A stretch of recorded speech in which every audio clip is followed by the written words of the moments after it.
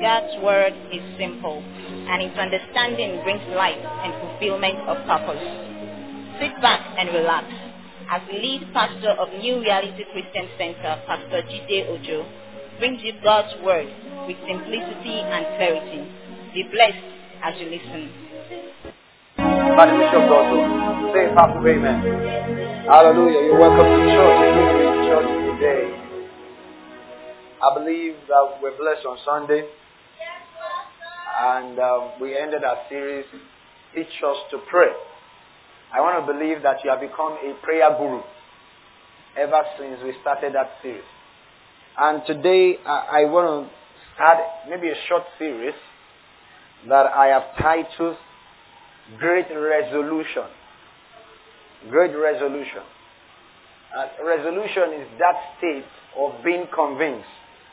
Is that place where you are walking by conviction, where you are resolute, you are in no doubt concerning a matter, concerning a subject. Now you go to Philippians chapter 1 and verse 6. You're welcome online. Let us know where you're watching from and listening from. If you're watching or listening, do well to share the link. Let people join us. It's going to be a massive time teaching this series. I was in my sitting room some couple of weeks ago, and the Lord just dropped this thought in my heart. And I knew while I was asking the Lord what to teach today, He reminded me of this very thought that I have received from Him.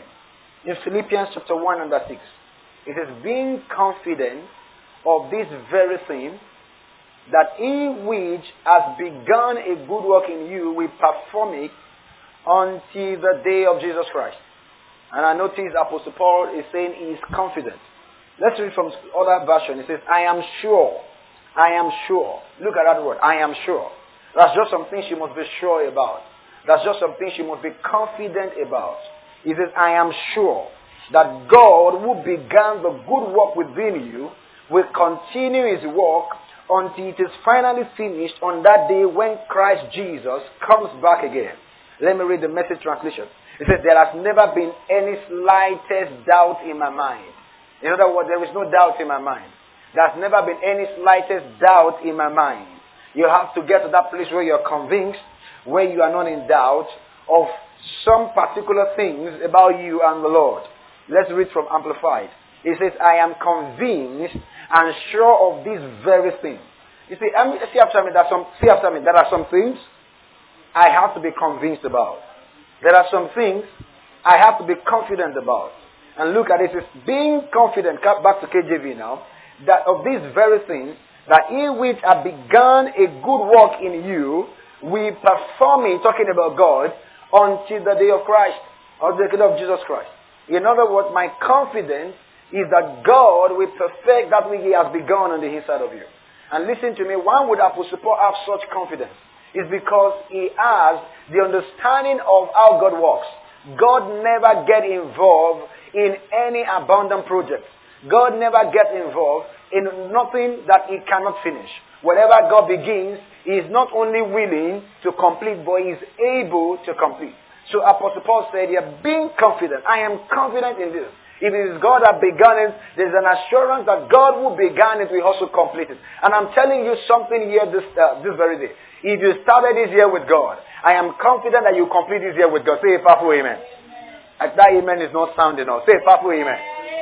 I'm saying that if you began with God, there is an assurance. Because it's not just the beginning, it's also the ending. It's not just the one who has the ability to start, he's the one that has the ability to finish. Look at Jesus. He began the work of redemption and He finished it. On the cross He said, it is finished. He paid all the price that was due us, because when God begins the thing, it is of His nature to complete it. God has never begun a thing that He could not complete. Look at it. He started the creation. He ended on the sixth day. Hallelujah. He ended on the sixth day. Why? Because God will always complete that which He begins. It is in His record. It is in His CV. God has a CV that always finishes whatever He begins. And that's why Apostle Paul could say that I am confident of this fact, that if it is God that began that thing, listen to me. I don't know what it is you are doing. I am confident of this fact, of this fact rather, that if it is God that began these things, finishing is not a problem. Are we together? He is not just the author. He is also the finisher of our faith. Are we together? That means whatever begins with Him is completed in Him. Glory to God. The Bible says you are complete in Christ, perfected in Christ. Why? God has never begun.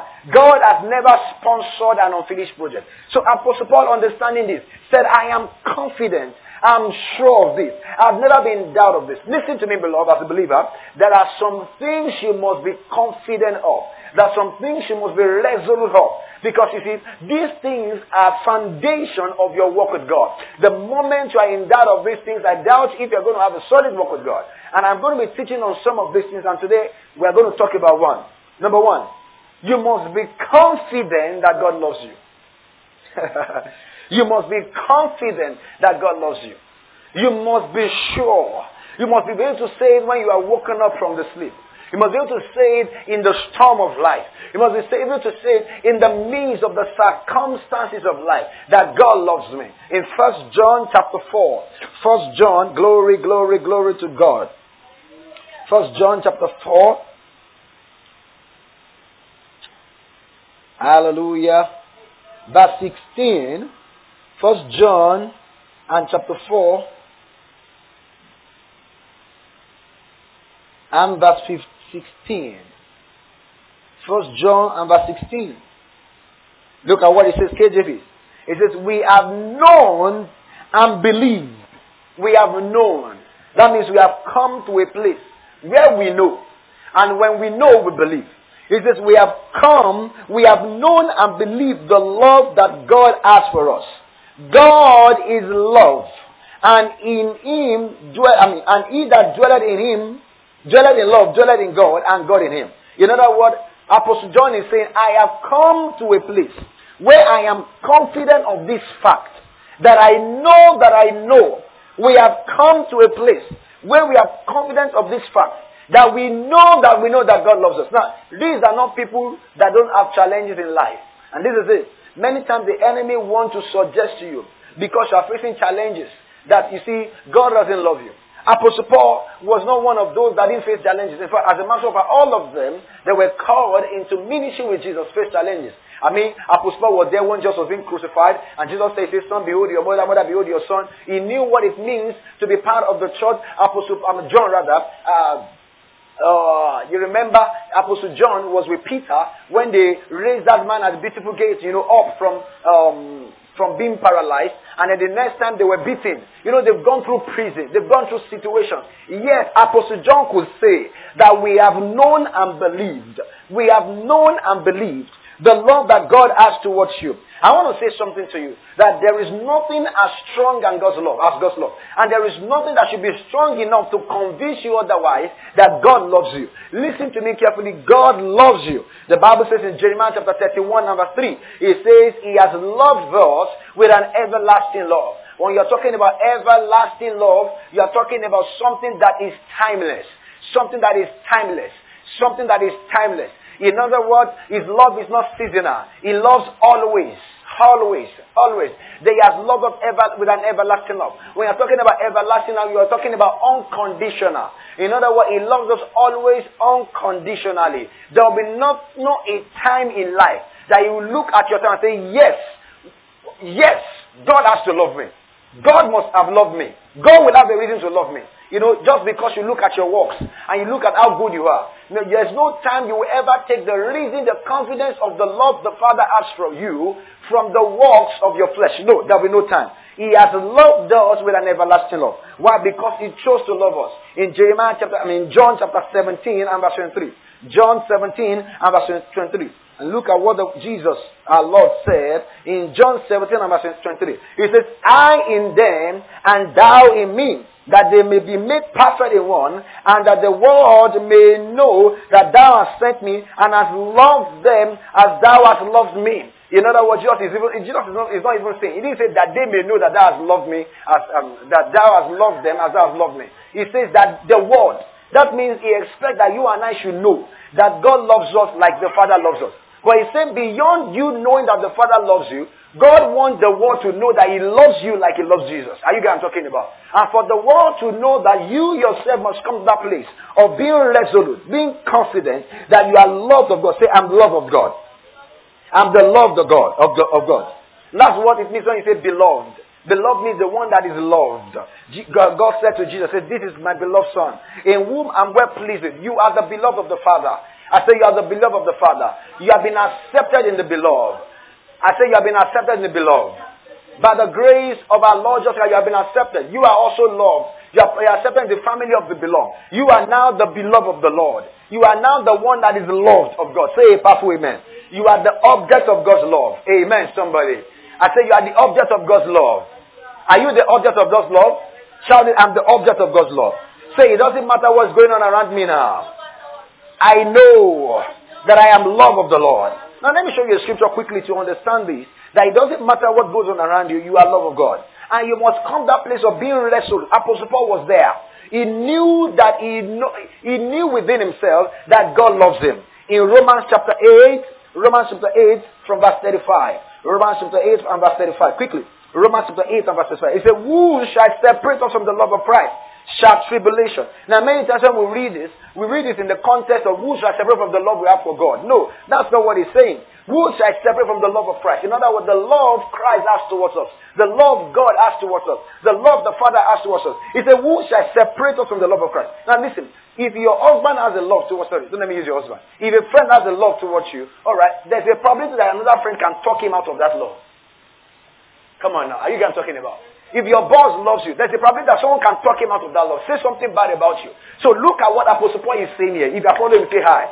He says, who shall separate from the love of Christ? Shall tribulation or distress, or persecution, or famine, or nakedness, or peril? As it is written, for thy sake we are killed all day long, and we are counted as sheep for slaughter. Nay, in all these things we are more than conquerors through him that loved us. Look at that. We are more than conqueror through him that loved us. Say, I'm more than conqueror. Say it again. I'm more than conqueror. I'm more than conqueror. Say one more time. I'm more than conqueror. Through him that loves me. So in other words, the Lord in context there is that God is directing his love towards you. Listen to me carefully. The moment you lose the sight of, by the way, when you say you are more than conqueror, what does it mean? That means you are the one enjoying a victory you didn't fight for. This is what the devil does. The moment you lose sight of God's love and you begin to doubt God's love, you become responsible for all the victories you have in life. That means it puts you in a stage where you have to fight your battle yourself. And you have to take the glory yourself. And guess what? You can never win any. So he knows the strategy.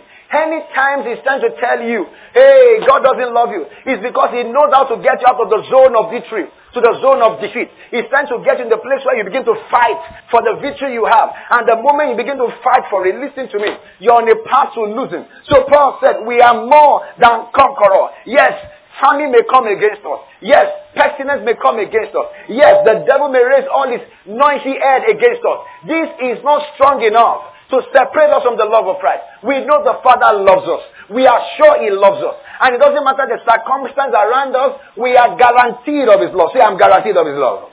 Look at what the next verse says. He says, for I'm persuaded. Are you persuaded? You must get that place where you are persuaded, where you are convinced. It doesn't matter what people say about you, you must be convinced. It doesn't matter what goes on in your life, you must be convinced. It doesn't matter the situation you are facing, you must be convinced. Say, I am convinced. Say, I am persuaded. Look at what the NLT says. And I am convinced that nothing, glory to God. I am convinced that, the message says, I am absolutely convinced that nothing, glory to God. Nothing, living or dead. nothing, living or dead, glory to God. Let me read that message again. It says, I am absolutely convinced that nothing, living or dead, angelic or demonic, today or tomorrow. In other words, no matter what I face today, or no matter what I face tomorrow, I am guaranteed. I am assured of the love of the Father. You must get to that place where you are convinced, persuaded. I am persuaded. Let me read what the Amplified says. It says, I am persuaded beyond doubt. I'm sure that neither death nor life, nor angels, nor principalities, nor things impending and threatening, nor things to come, nor power, Glory to God. Then you go to the next verse. Nor height, nor depth, nor any other creature. Not any other creature, amen. Coronavirus included, amen. I said amen. Coronavirus included is a creature, right? Whether living or dead. Is a creature. This is not a question of, it's not a living thing. Virus are dead things. Whatever, it's a creature. Alright, it's something created. Whether by man or by whatever, it has been created. I am here to tell you that that thing is not strong enough to separate you from the love of God, which is in Christ Jesus our Lord. Glory to God. So don't lose that confidence. Don't lose that confidence. The devil wants to get you to the place of labor. He says you are more than conqueror. There is a victory God has given to you. And let me show you that victory first of all. If you go back to Romans chapter 8, just before that verse, let me show you from verse 32. Romans chapter 8 and verse 32. Quickly, let's read it. It says, He that spared not his own son, but delivered him up for us all, how shall he not with him also freely give us all things? Who shall lay anything against the believer? He shall lay anything to the charge of God's elect. In other words, who shall bring condemnation against you? Who dares accuse us, whom God has chosen for his own? Will God? No. He is the one who has given us right standing with himself. In other words, he is the one that gave us right standing. That's NLT now. I am not trying to have it. That's why you are more than conqueror. He gave it to you. Alright, if you are a conqueror, you went to get it yourself. Alright, it says the one that gave us right standing. Alright, it says, who is it that condemns us? It is Christ that died. Rather, that is risen again. Who is even at the right hand of God, who also maketh intercession for us. So when the Bible went on to say, who shall separate us? In other words, it's saying, listen to me. Someone bring an allegation against you. Nothing can separate you. I told you the other time. Someone can go to your boss who love you and try to say something about you, backbite about you, so that someone will hate you, so that they will not love you, not Christ. He says, who can bring anything against the elect of God? He says, it is God that justifies. Are we together? In other words, listen to me. The person is trying to accuse you, unknown to you. The person to whom is accusing you to, alright, is your lawyer, is your advocate. He only speaks on your behalf. That's his assignment. Your advocate does not speak for your opponent, he speaks for your behalf. Even when there are evidences against you. Are you getting what I'm talking about? And say, the accuser of the brethren is standing against you. And he's been speaking against you. Listen to me. If there is an accuser, there's an advocate. Are you getting what I'm talking about here? That's why you must not lose focus. The moment you lose focus and it tells you God doesn't love you, you know what you have done? You have fired your advocate to hire yourself as your advocate. The challenge is you have little facts to present before the Father. Your facts are not strong enough. So refuse that lie. I know God loves me. I will not fire Christ. Glory to God. I will not fire him out of my life. I will let him speak. I will let him keep speaking. He is speaking. He said, little children, do not sin. He says, if you sin, we have an advocate with the Father. You have an advocate. He's been speaking concerning you. Don't fall for that trap to fire him. No. It's good enough. It's good enough. It's good enough. You know, the devil is a bad devil. He's an accuser. Alright. Actually, he doesn't accuse you before God. He accuses God before you. That's what we don't know. He doesn't go to heaven and say, hey, see, sometimes you read Job so much that we misinterpret Job. No, he comes to you. Are you saying God loves you? If he loves you, why are you going through this? Are you saying the righteousness of God in Christ Jesus? If you have, why did you sin yesterday? Are you saying? He's not saying that to God, he's saying that to you. He's saying that to you. But thank God for the Holy Ghost. We do not just have an advocate in heaven. We have an advocate within us. He says, before I ascend to heaven, I will give you an helper. Alos parakletos. I will give you an advocate. In other words, as he's speaking accusation in your ears, the Holy Ghost is speaking confirmation in your ears. Are we together right now? That is why you must be confident. The devil is trying to steal your confidence. You must say no. I believe in the Lord. I know in whom I believed. Glory to God. Apostle Paul said, I know in whom. Do you know in whom you have believed? Glory to God. I won't fall for that trap. What about you? Are you getting what I'm talking about? He doesn't accuse you before God. He can't. How? He doesn't go there to accuse you. He accuses God before you. So that you doubt the love of God. You doubt the redemption of God. And when you doubt it, alright, then that accusation comes before God. That is, you yourself is the one that brings the accusation. You are the one saying, God, I don't think I'm righteous of God in Christ Jesus. You are the one. It's not him. It's not him. Listen to me. The battle of trying to declare you right with God has been solved when it comes to the devil. The price has been paid. It's between you and the Father now. Are you getting me now? Glory to God. Oh, come on. We need to rejoice on this fact. I've got an advocate. I've got an advocate. I've got an advocate. Hey! Hey! Hey! I thought you will shout in your room. Hey, glory! Hallelujah! I am confident of the love of God. I say I am confident of the love of God. It's an everlasting love. Timeless love. Unconditional love. So say, Pastor, what if I have met? He says, who is it that will condemn you? He says, it's Christ that justifies you. Are you what I'm talking about? He didn't say you have not met. He said, when they bring, he will justify you. He will justify. He will declare you right. Glory to God. He said, well, Pastor, I think I'm suffering for my mistake. Well, you can't suffer better than he has suffered for your mistakes. You can't suffer better than he has suffered for your mistakes. Lift your hands and just thank him for his love. Oh, Malava Shanda Labaya. Enderebo Shanda. When the devil feels he can inflict you with sickness because of your mistake, tell him he's a liar. When the devil tells you he can afflict your home because of your past mistake, tell him he's a liar. You have no right to do that. It is God that justifies.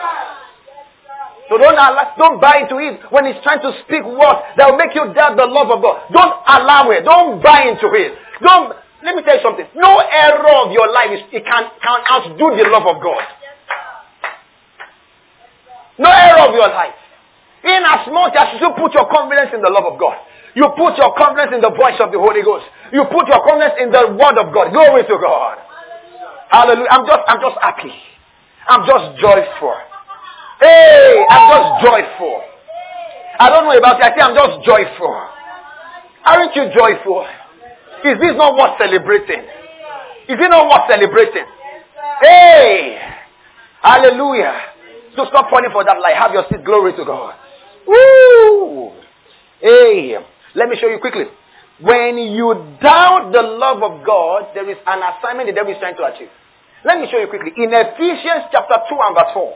Ephesians and chapter 2 and verse 4. Ephesians chapter 2 and verse 4. You will know why this is very powerful. But God, who is rich in mercy, is telling us the reason for the richness of God's mercy towards us is this. He says, for his great love wherewith he loved us. So in other words, the moment you doubt the love of God, are you following what I'm talking about? The moment you doubt the love of God, you are trying to this is what the devil is trying to do. Let me bring myself, I'm preaching myself to happy. The moment you doubt the love of God, it is you screening yourself from the mercy of God. I'm going to explain this to you. Look at verse 4. But God, who is rich in mercy, why? For his love wherewith he loved us. That means the love wherewith he loved us is an answer of his mercy. So the moment you begin to doubt the love of God, listen to me, you are object of God's mercy. The moment you begin to doubt the love of God, what you are doing is you are screening your heart. You are building a fence in your heart against the mercy of God. This is what happens. Then every affliction the enemy brings your way will be counted as God's judgment against you. Are you getting me now? So sickness will be on you and say, you see, you have lived your life anyhow, and God has come for you. You see? The moment you doubt the love of God is an opportunity for the devil to inflict you with oppression. And while doing that, he will call it the judgment of God. It's a way to blackmail God. Refuse it. That's why I told you, the devil does not accuse you before the Father. He accuses the Father before you.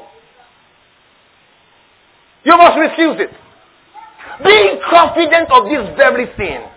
You must be confident. When they wake you up at night, you must know it. When you are reading the word, you must know it. When you are jumping up, you must know it. When you are sleeping, you must know it. Whatever it is you are doing, you must be sure of this very fact. Hallelujah. I'm confident. I will not allow the enemy to bring judgment and blackmail God. Some people, they've lost their family members to sickness, and the devil tells them, oh, God giveth, God taketh. All right, and I say, well, try to blackmail God. Why? There is no way you can truly define God when you lack the understanding of love. Because God is love. Nobody truly knows God outside love. Nobody truly knows God. Hear me clearly. Nobody truly knows God outside love. Let me say that one more time. You cannot know God outside love. You can't. You can't. And that's why the enemy has been doing all he can. He's been making things difficult. And then he's pointing to God. And say, can't you see God doesn't love you? I remember when I came to ministry in Ado Ekiti. And, oh boy. That was one of the meetings we had. Myself and my wife then were cutting. Another daughter of ours. And then we were in the auditorium. Everything was working. I mean, let me tell you the truth. Nothing was working. Nothing. As in, capital nothing. And we're there. And I remember, and be careful the seed people sow in your heart. At that stage is when people who have told you are making a mistake of your life, those words just come. And then how people have told me, hey, man of God, are you sure God led you to Ekiti? You know, my parents said, am I sure? Everybody said, so the devil raised those voices. And then he began to come. Oh, what did you do to God? So people will say, God spoke to me to start a mission. Where? Port Harcourt. God spoke to me, sir, to go to me where? Canada. God spoke to me to go to me where? Abuja. God spoke to me to go to Lagos, Abuja. Wait till you do, God. Why you can't do it like this? Post you sote to Ado Ekiti. And then I was being overwhelmed. And emotionally. Then we had to have steward meeting. And actually listen. That day they thought I was preaching to them, but I was actually preaching to myself. They thought the message at the steward meeting was for them, but I was preaching to myself.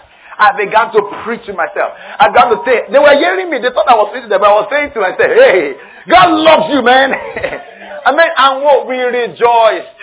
Oh, we were drunk in the spirit. By the time we were done, the fear was gone. You know what I did? I reaffirmed the love of God to my heart. There are times you need to reaffirm. I'm going to get there. I don't want to preach ahead of myself. Remember, I'm talking about the fact that you see, the devil will always speak things around you to explain the love of God to you. You must never allow it. You must never allow it. Are you following what I'm talking about? The moment you will begin to doubt God's love, emptiness and dryness set in. Emptiness and dryness set in. The Bible says in Ephesians chapter 3, from verse 16. I hope somebody is getting blessed. Oh, your life is about to experience something new. Somebody needs to say amen to that. Amen. There is a revival of the conscience of the love of God. Listen to me. As the day go by, the enemy will keep trying to attack that conviction of God's love in your heart. And you must learn how to say a capital what? No. No. No. I said no. I said no. I said no, no, no. Shout it, no, no, no. Stamp your leg on fire. I said no, no, no, no, no. Glory to God. Amen. Verse 16. That he will grant you according, Ephesians 3 and verse 16. I'm going to read from KJV first, and I'm going ahead and read from the Passion Translation. You will love to read it from that version. Awesome truth. And I want you to pay attention if you don't have your Bible, or you should have your Bible anyway. But pay attention. When I start reading from the Passion Translation, you like to hear that. It says, that he will grant you, according to the riches of his glory, to be strengthened with might by the Spirit in the inner man, that Christ may dwell in your heart by faith, that ye being, some say, rooted and grounded. Rooted and grounded. One more time, rooted and grounded. Now, those words are common. The word rooted there is an agricultural word. Grounded there can be an architectural word. Alright? Rooted, when something is rooted in a place, that means it's connected to life. The moment you uproot a plant, what happens? In a process of time, it begins to dry up. The moment, the foundation of a house is being shaken, what happens? It collapses. Are we together right now? So, rooted and grounded in love. It says, verse 18, may be able to comprehend with all the saints what is the breadth and length and depth and height, and to know the love of Christ, which passeth knowledge, that ye might be filled with all the fullness of God. Now, let me take you to Passion Translation. So you will love it here. Are you ready for it?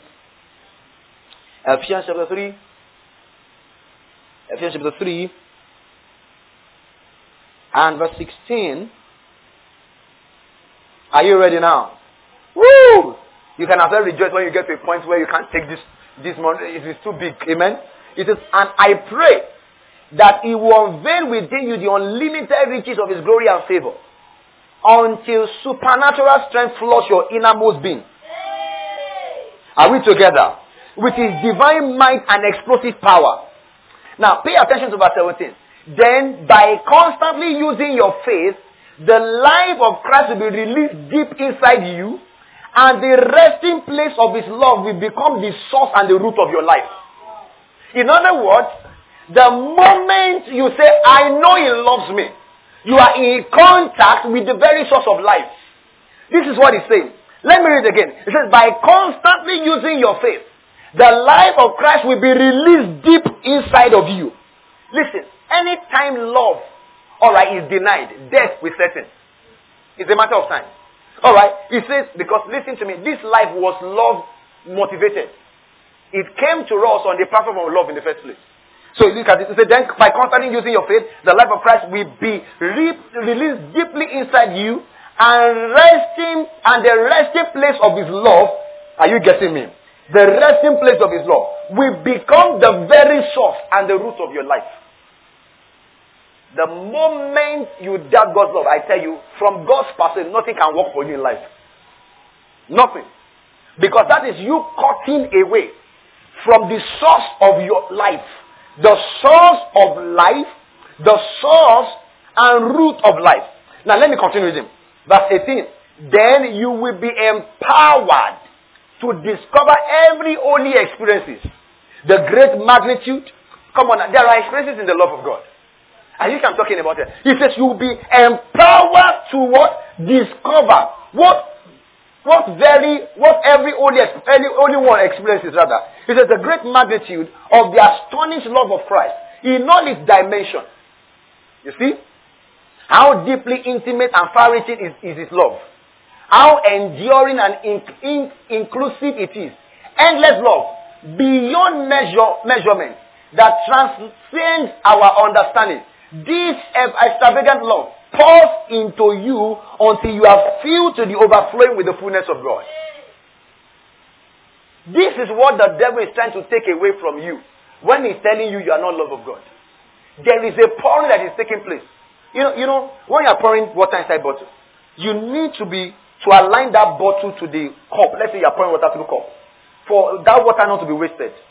You see, that means the alignment of the bottle to the cup is more important than the pouring itself. Because the water can leave the cup and never get to the bottle. He is saying to us there's an outpouring that is taking place. But there's a need for your alignment for you to experience that outpouring. Are you getting me?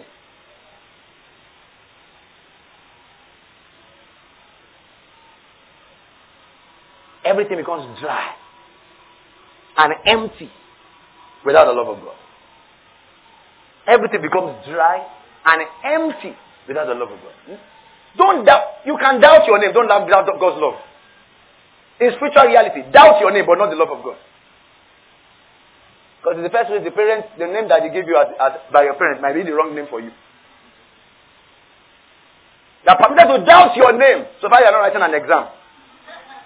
But don't doubt the love of God. And peradventure you mistakenly doubt your name and forgot your name in writing an exam. You still have one thing left, the love of God. Don't doubt that one. It can still bail you out. Are you guys talking about? It can still bail you out.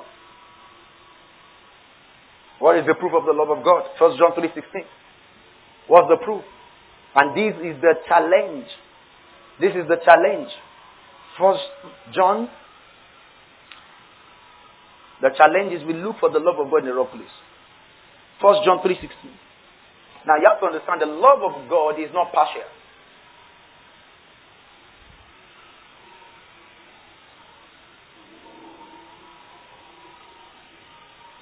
The love of God is not person specific. It's generic. It's general. It's to every one of us. 1 John 3:16, are you there? Look at it. Hereby perceive we the love of God. Are we together?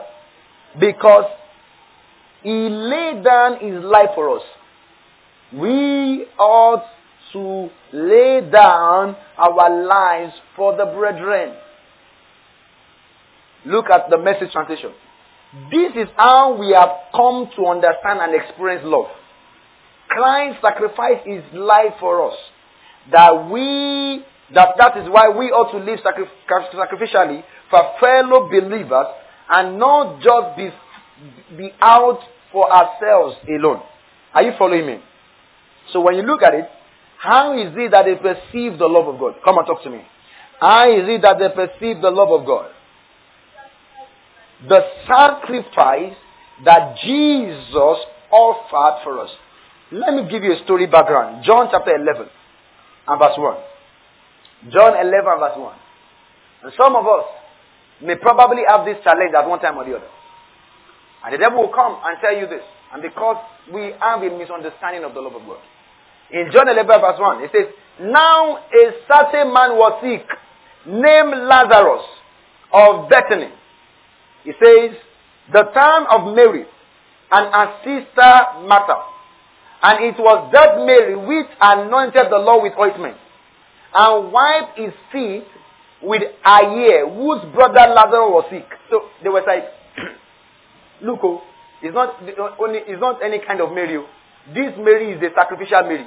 The one who has done a lot. I mean, one day Mary cried on the feet of Jesus, wept, used her hair to clean the feet of Jesus. That's the kind of Mary we are talking about here. I mean, you understand? And look at verse 3. Therefore his sister sent unto him, saying, Lord, behold, he whom thou lovest is sick. Think about it. We don't know what you are doing there. The person you love is sick. How many of you have had family members call you when one of your family members is sick? And the way they talk to you as if you are the sickness that is affecting them. You are wicked. Your father is sick here. Your mother is sick here. You are just wicked. You are wicked. I mean, he said, now a certain man, Lazarus, nice guy, very nice, lovely guy. And they send the message. Jesus, in case you don't know. Sometimes you know things, sometimes you don't know things. You don't even know what's wrong with you. God, can you see anything at all? Can you see my life? Can't you see that I'm sick? Now, let me show you verse 34. You see. Look at verse 34. No, let's have verse 33. Verse 33. Look at what it says. When Jesus therefore saw her weeping, and the Jews also weeping, which came unto her, he groaned in the spirit and was troubled, and said, where have ye laid him? They said unto him, Lord, come and see. Jesus wept. Then said the Jews, behold how he loves him. How did they know he loved him? Through his weeping. That is how many believers want to perceive the love of God.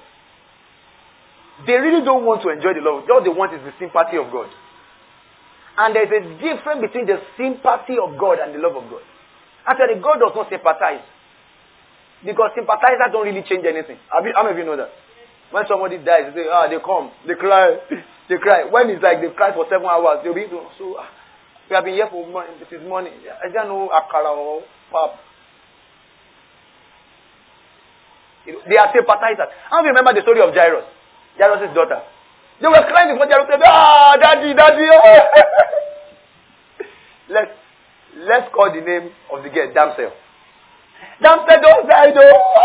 And you spend money, They cry. Some people are rolling on the floor, eating themselves, both. Then Jesus came and said, you guys, don't worry, stop crying. The guy you are crying for is not dead. And immediately they shifted from crying and weeping to laughing. That is what you like. Sympathizers. Jesus rather loved that man than sympathizing with him. But the people saw sympathy as love. God also sees sympathy as love. When you continue to read, and I would like to read to you, to show you how Jesus responded to it.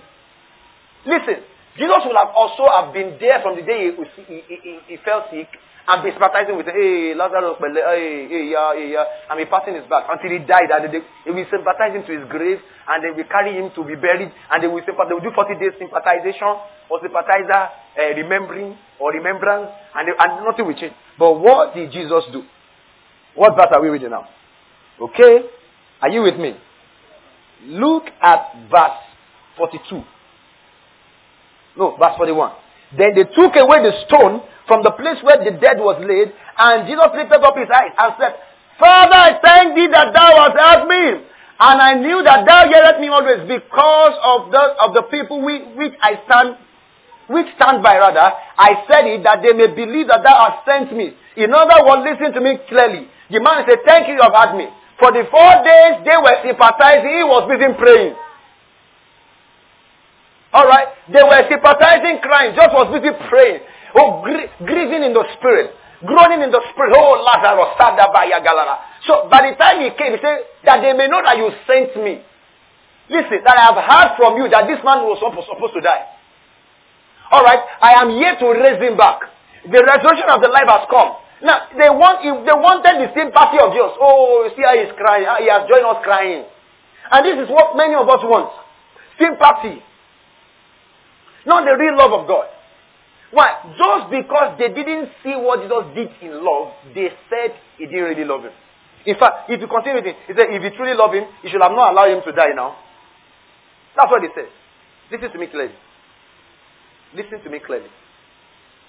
The love of God must never be doubted. Because the operation of that love, even against the situation you are going through, does not begin with what you can see. None of them was there when Jesus was busy praying for Lazarus. But what they could see was that he shed tears. Rather, they should have seen what he had done for 4 days. We don't know how many times he was groaning in the spirit, rebuking the spirit of death, taking authority over the spirit that was trying to kill him. No.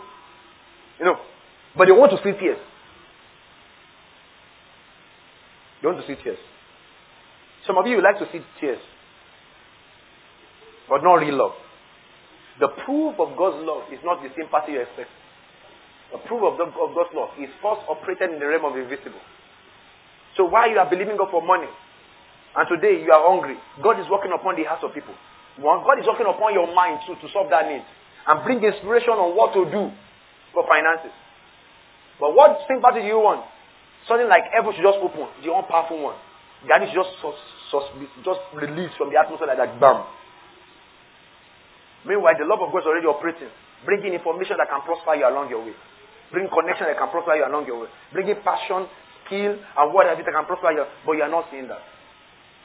And that is why the proof of the love of God is not your circumstance. Because as long as you look at your circumstance, what you'll be looking for is sympathy. The proof of God's love for you is seen in the works that Jesus did. If you are following, say a powerful amen. Ephesians chapter 5 and verse 24. Ephesians chapter 5.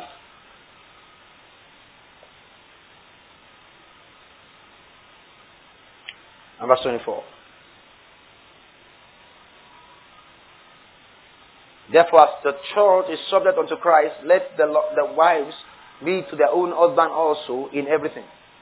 It says, husband, love your wives, even as Christ also loved the church and gave himself for it. So, we see the love was demonstrated through the love, through the death of Jesus.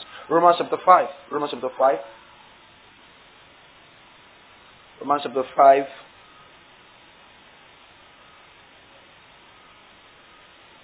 Verse.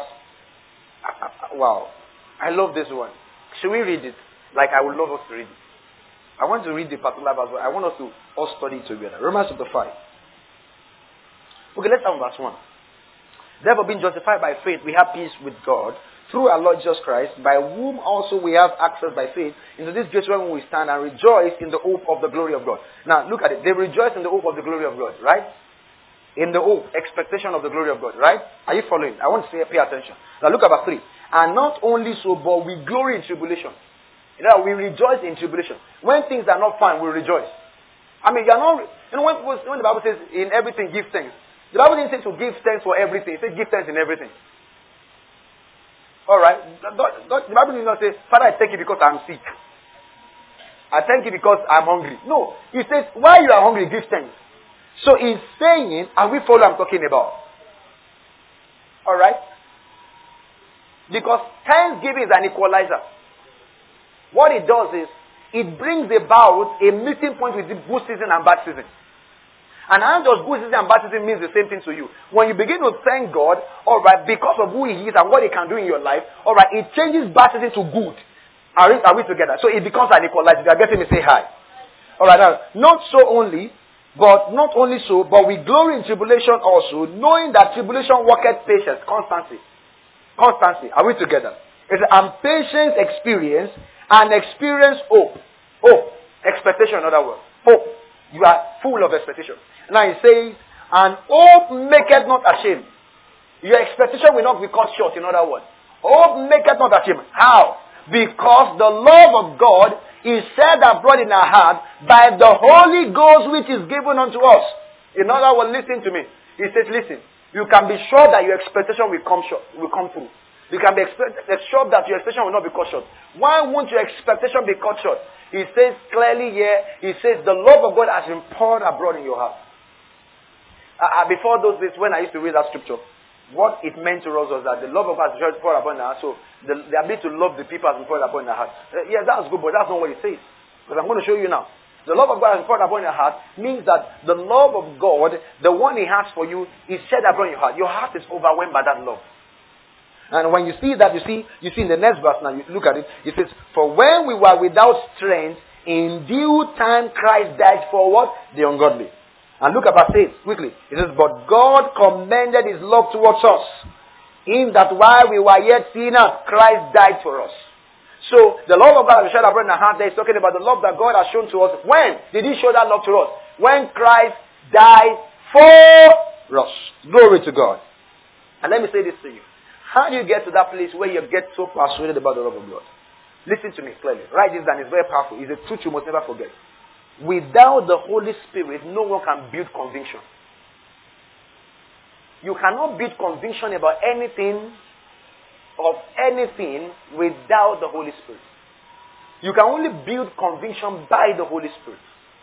You can only be persuaded on a subject matter by the operation of the Spirit.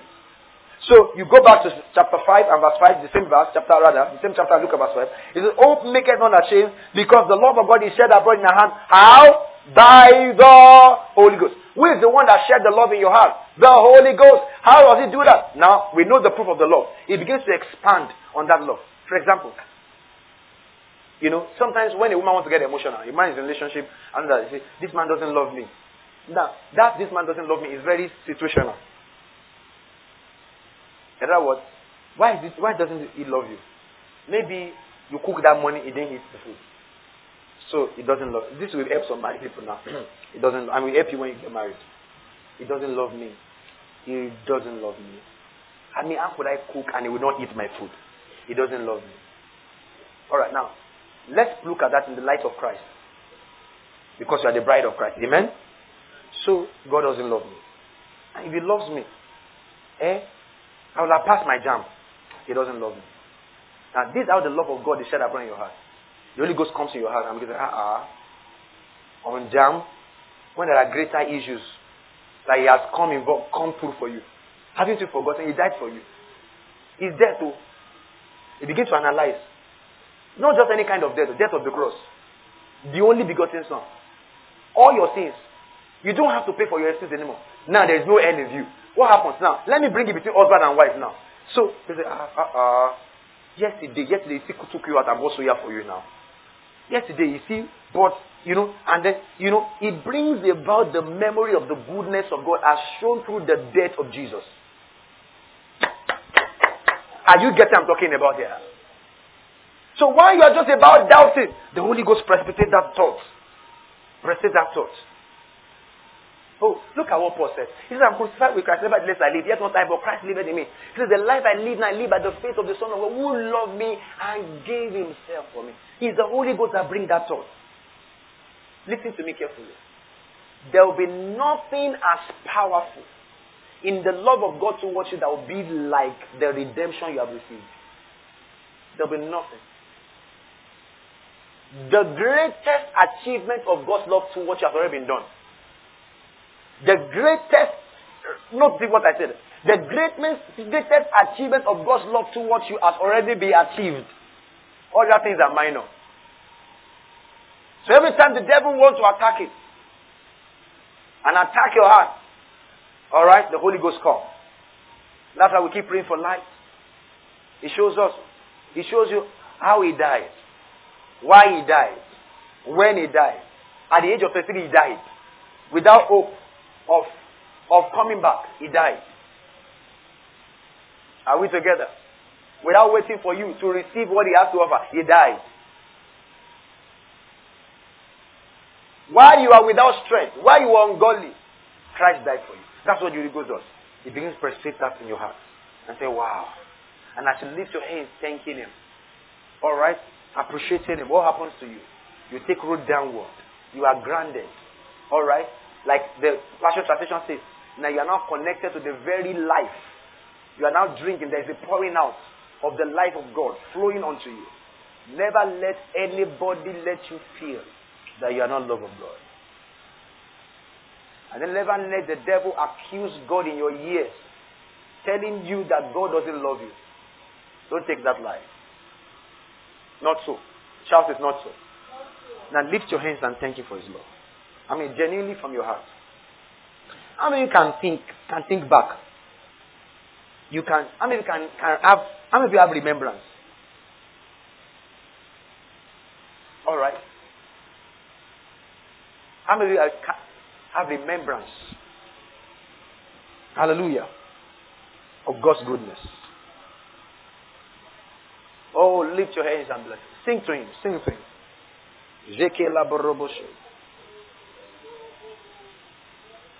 Sing to him.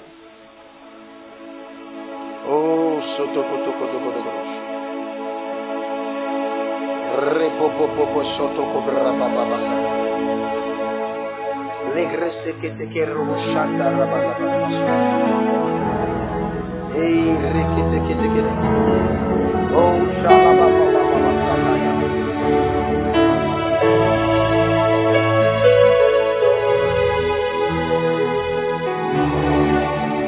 Oh, can we just build some awareness? Can we strengthen our consciousness in the love of God?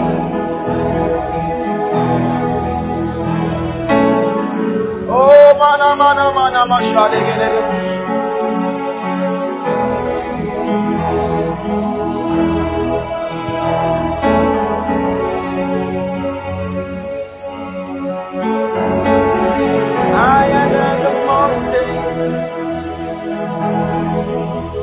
Than the ocean, your love for me is more than words can see. Sing it for me. Higher than the mountain, deeper, deeper, deeper, deeper than the ocean.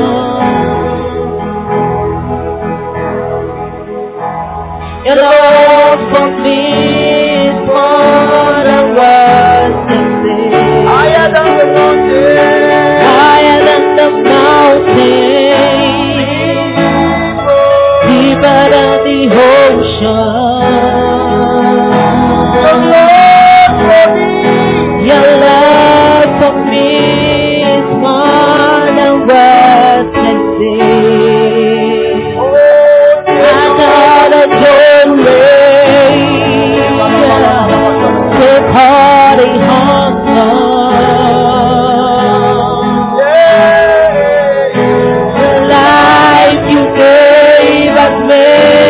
Who I am, take all the glory,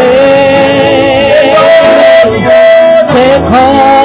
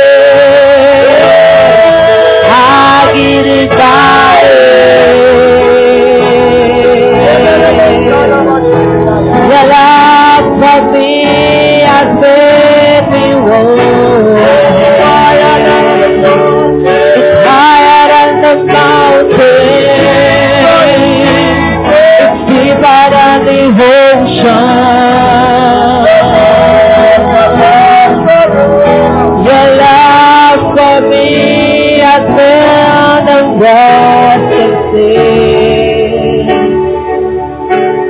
The Lord indeed.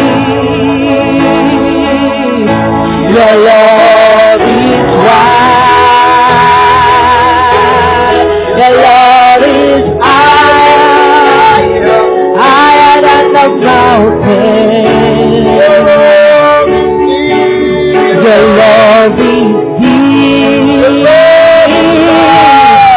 love is wide.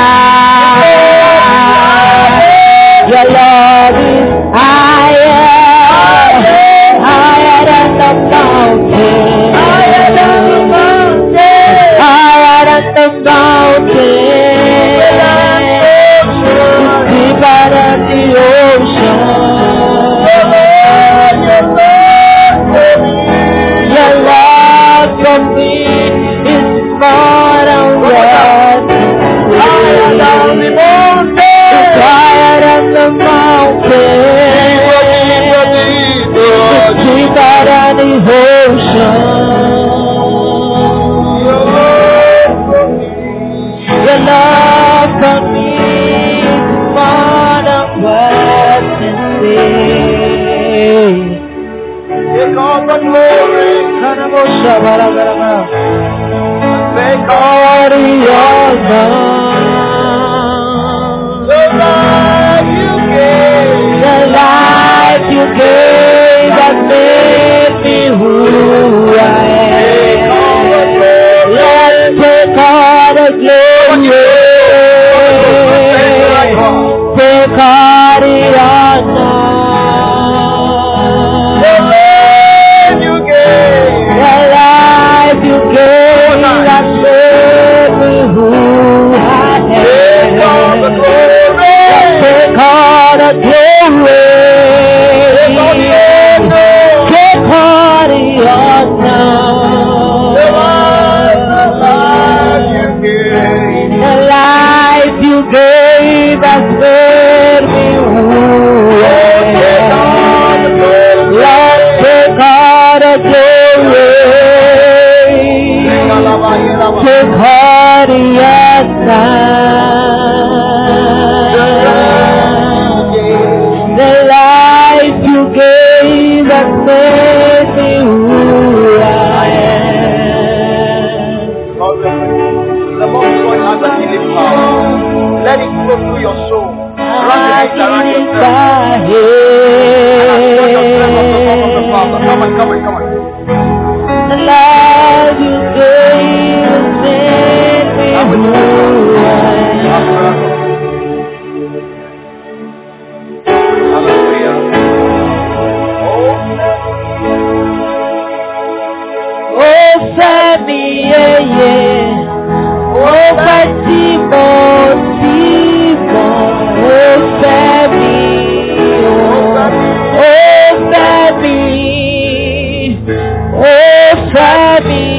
yeah. Oh, Fatima,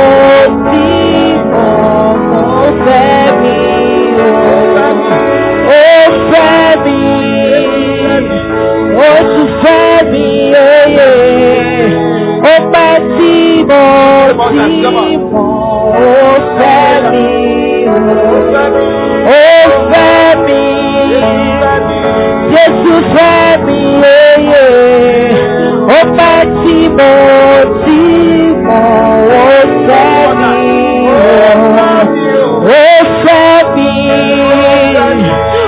Jesus, Sammy, yeah. Oh, Fatima, oh, Sammy, oh, Sammy, yeah. Oh, Fatima, Father, we thank you. We give you praise in Jesus' mighty name. We believe you have been blessed and transformed by the word. Be a doer of the word by acting on what you've just heard. For more information, you can reach us on +234-806-424-8108. You can also follow us on Twitter and Instagram at New Reality CC and on Facebook at New Reality Christian Center at Ado Ekiti. Stay in the finished works of Christ.